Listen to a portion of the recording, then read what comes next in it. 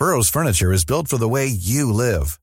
From ensuring easy assembly and disassembly to honoring highly requested new colors for their award-winning seating, they always have their customers in mind. Their modular seating is made out of durable materials to last and grow with you.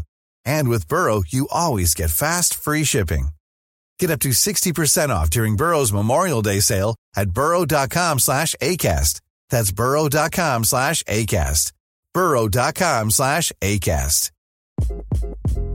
Hi, this is Craig Robinson from Ways to Win, and support for this podcast comes from Invesco QQQ, the official ETF of the NCAA. The future isn't scary. Not realizing its potential, however, could be. Just like on the recruiting trail, I've seen potential come in many forms as a coach. Learn more at Invesco.com/QQQ. Let's rethink possibility. Invesco Distributors, Inc. Dennis, first of all, congratulations on winning the award tonight. It's not bad, I suppose, in your time in life, picking up awards in 2019. Well, it's always nice to be remembered, I suppose. I mean, you don't expect things. It's hard enough to win medals when you're playing, but then or awards, and to pick up an award after packing up 30 years ago, it's nice too. Like, we'll take them all. Yeah. Looking back in your career, I suppose there's been huge amount of highlights, but like, what's the one that stands out and gives you the most satisfaction, I suppose?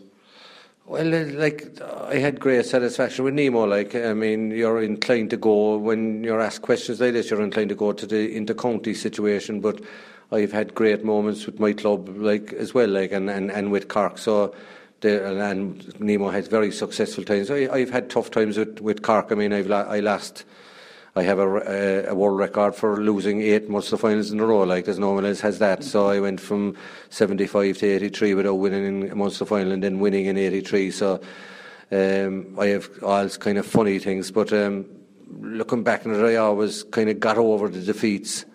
If anyone wanted to feel sorry for themselves, they could just look at what I didn't do. I mean, losing Munster finals year after year after year. I'm not saying I'm a martyr or anything like that, but I just kept going because I loved what I was doing, and we lost, and I said, look, there's another year coming up, so keep going, and that's all I did. I just kept going, and I turned around. I didn't win 8 All-Irelands or 6 or 5 or anything like that, but I won a vital one as well, so to keep going, and something good happens, you know. Just on the vital one, didn't you? Like, I mean, you're fortunately part of the exciting group of players that came through in the 80s, I suppose. You know, you lost a few to me, but got them back then again. Yeah. It's an exciting panel of players, isn't it? Yeah, well, I mean, like, before I arrived back in 88 after being out for 4 years. Cork had beaten Kerry the year before, and they beat him in 88, and they beat him in 89, and they beat him in 90, and like, they beat him 5 or 6 years in a row, like, which is a lot, like, to beat them by. So I came into a good panel, like, and I knew myself. I was 36, 37. I couldn't do things that I wanted to do, so I just said, look, fit in here and play with the players you're with, and there was good players around me, and I just concentrated on winning ball and giving it to fellas that could score, like, you know, that. So, and it worked out for me, you know. I mean, I brought fellas into the game, I suppose, for the want of a word, but that's the way I played. I played it a bit cuter than when I was younger, maybe, you know.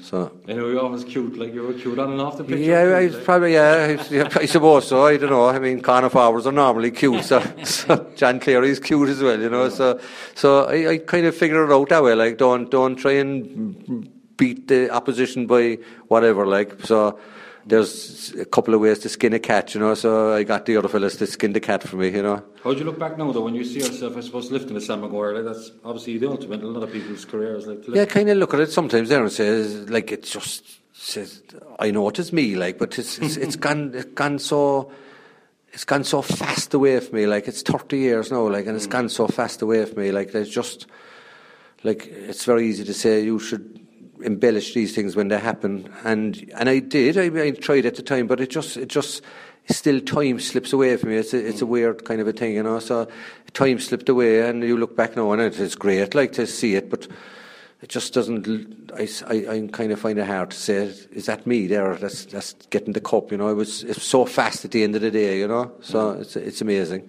Just looking at I suppose 1990, the double, like in Cork, and Cork the only county that did it, like 1990. But to win one on Ireland since then, nearly 20 years, does that surprise you, like, and disappoint you, like that? Yeah, it's very disappointing. I mean, we have there's all different theories in the last couple of years about this, that, and everything. Like, and I know that we have very good players at the moment, but I think this, and I know it's happening in other counties as well. Like, it's gone beyond the point of they're trying to do things like strength and conditioning, sports psychologists, the right food, all this kind of stuff are being brought in, and they're actually taken away from the players. The players, if you put it up to the players will respond. But we're trying to take pressure off them, and what we're doing actually is taking too much pressure off them. Players, if they're playing inter-county, have to sustain pressure, and what we're trying to do is take it off them, and they just opt out then because of it. This is my theory. Like, I mean, I can be wrong, but I think that we should be putting it up to the players to produce on the day. Like Billy Morgan always, like, he was a great manager, and he'd put it up to us to produce it on the day. And it didn't work sometimes, obviously, because the other team would beat us. But I think that's what's wrong, that we're trying to do too much for the players, and the players are opting out then because they're looking and saying, oh, the strength and conditioning wasn't enough, or the training wasn't enough, or we were on the wrong food or something like that. Like, and the pressure should be put back on. If you're an inter-county player, you have to take the pressure. And I don't think our players are taking it, and they should be made take it and look like men and be men, you know what I mean? It's something that, I don't know, fellas could totally disagree with me, especially players, but I don't care. I'm giving my opinion as it is, you know. That's fair enough. Yeah. Like, on the whole, like, how you look at Gaelic football, like Dublin obviously being dominant, and it's like professional with them, isn't it? They have a lot of backing. But are they going to dominate for the next few years? I think they are. I mean, Dublin, even when we played them, like, and they never dominated as much as that. But the one thing, you know, when we played against Dublin, and I mean this in the nicest word, Dublin would try and bully you out of the game mentally. They'd try and bully you. Now, they'd carry on with a bit of physical, but, like, it's a battle of are you going to take them bullying you or not? And if you're a type of person that would kind of slightly accept it, they will railroad you. And that's their style. I mean, they have football style and they have other stuff, but they have a certain bullying. Yeah. The game has changed completely. Like, I mean, the rule last week that they changed was a disgrace. Like, I mean, the 3 hand passes was a great sign last week. And they've just opted out of it again and said no to do it. And I think it's because the players are under pressure doing it. Getting the third boy has to get rid of the ball, and the players didn't like it, and they passed it on to their managers, and the managers have voted against it and passed it on to delegates and everything like that. Like, but I watched Westmeath in Dublin last week, and it was it was back to the old days. 3 passes, and you had to your bluff was called. Whereas now you can make 26 passes, like, around in a circle. Anybody can be an inter-county player now once they're fit. Anybody.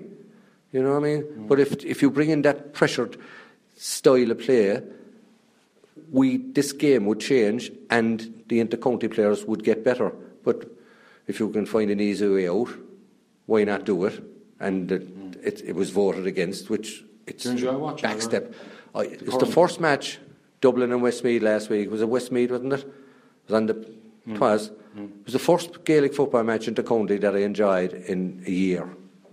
That, like, where it was sustained and it was intense, and it was good and hard and fast and everything like. But we're going back to the passing back in the back line now again, across the pitch and down the pitch and everything like, which is crazy stuff. Like, I mean, it's boring. Like, I mean, that's the way it is, and the players they don't feel pressurised by this. If you can keep the ball and you can turn around and pass it back to the goalkeeper 6 times, and he can pass it out to you, and you can pass it over there. Sure, the county player can do that for the rest of his life, you know. Which that's not. I mean, players should be under pressure when they go out on the pitch, like everyone else, you know. And they're not under pressure now. So that's my kind of theory on it. Looking at it, you know, it's sad, like that. Yeah. If we're going to go ahead with the stuff that we're watching, well, you know where we're going to go. I mean, there'll be 5,000 that once the finals in another couple of years. The way we're looking at it, it's serious, like for serious, yeah. Yeah, you know. So the last one I'd say to you then is, like, and I was thinking about you when the Liam Miller match was in Páirc Uí Chaoimh, like how blessed we are in Cork to have guys who dual players, like, and we're luckier than probably every county in Ireland. Like. And like you obviously played soccer, like with Hibs and hurling and football, and we're blessed with the dual player. But you know, I suppose first of all, looking back, and how do you look at your kind of career as a dual player? How would you look back in it? Were you happy that you were involved in all the sports? Or? Oh, I loved it. I mean, like a fella said to me, which was your favourite sport? I can't tell you, because the sport I was playing at the actual time, I loved it. And then I decided I'd try soccer for a while, and I only played serious soccer for 3 years. Like, I mean, I played for years after, but I loved the 3 years that I had, and I played for a year. It was an all-time high then, wasn't it? League of Ireland. Yeah, it was. But like I just loved playing. And I played. Well, I only played hurling for a year with Cork, like. But I played hurling with my club, senior hurling, for 10 years, and I loved it. Like, so I couldn't honestly say, fellas, or want me to say which sport did you love the most. I loved them all. I mean, I loved when I was involved in it and the whole thing and everything. So I couldn't honestly say which one was my favourite, because they were all brilliant at when it was happening, you know. And how do you look at a dual player now in the current? Well, scheme? I don't agree with. I think fellas should play, but like I think I'm only wasting my time. I mean, fellas don't believe in it now. I mean, managers don't take any notice. If they're reading on the paper that I say this, they'd say he doesn't know what he's talking about. You know, they'd say, no, you have to concentrate in one sport now. I don't know. Do you? I mean, is it that much life or death? I mean, if a fella can do it. Oh, they are, yeah. I mean, yeah, they are, but it's not as physical as it was back when we were playing. I mean, you get way more physical contact that time. So there's that side of it as well. But like, managers now don't want you to play any other sport. And that's kind of put the death knell on it, really, hasn't it? I mean, that like if he's in charge of a football team, you're not going to play hurling or vice versa, and the death knell is there. It's not going to come back, like, you know what I mean? So, but like the Ray Cummins and Jimmy Barry Murphy and Dennis Collin and were all before me and played, and they were able to succeed at it. But someone decides now, for the better, that this is a new era and fellas can't do it. They've decided for the people that they can't do it, which is a big question mark, I think, you know. Great talking to you then, and well-deserved award tonight. Thanks, Trevor. Cork grades, kid. Thank you. Hey, it's Danny Pellegrino from Everything Iconic. Ready to upgrade your style game without blowing your budget? Check out Quince. They've got all the good stuff, shirts and polos, activewear, and fine leather goods, all at 50 to 80% less than other high-end brands. And the best part? They're all about safe, ethical, and responsible manufacturing. Get that luxury vibe without the luxury price tag. Hit up quince.com/upgrade for free shipping and 365-day returns on your next order. That's quince.com/upgrade. Hi, this is Craig Robinson from Ways to Win, and support for this podcast comes from Invesco QQQ, the official ETF of the NCAA. Invesco QQQ is proud to sponsor this episode, and even prouder to provide access to innovation for the last 25 years. Basketball has had innovations over the years, too. We're seeing the game played in new ways every day. Learn more at Invesco.com/QQQ. Let's rethink possibility. Invesco Distributors, Inc.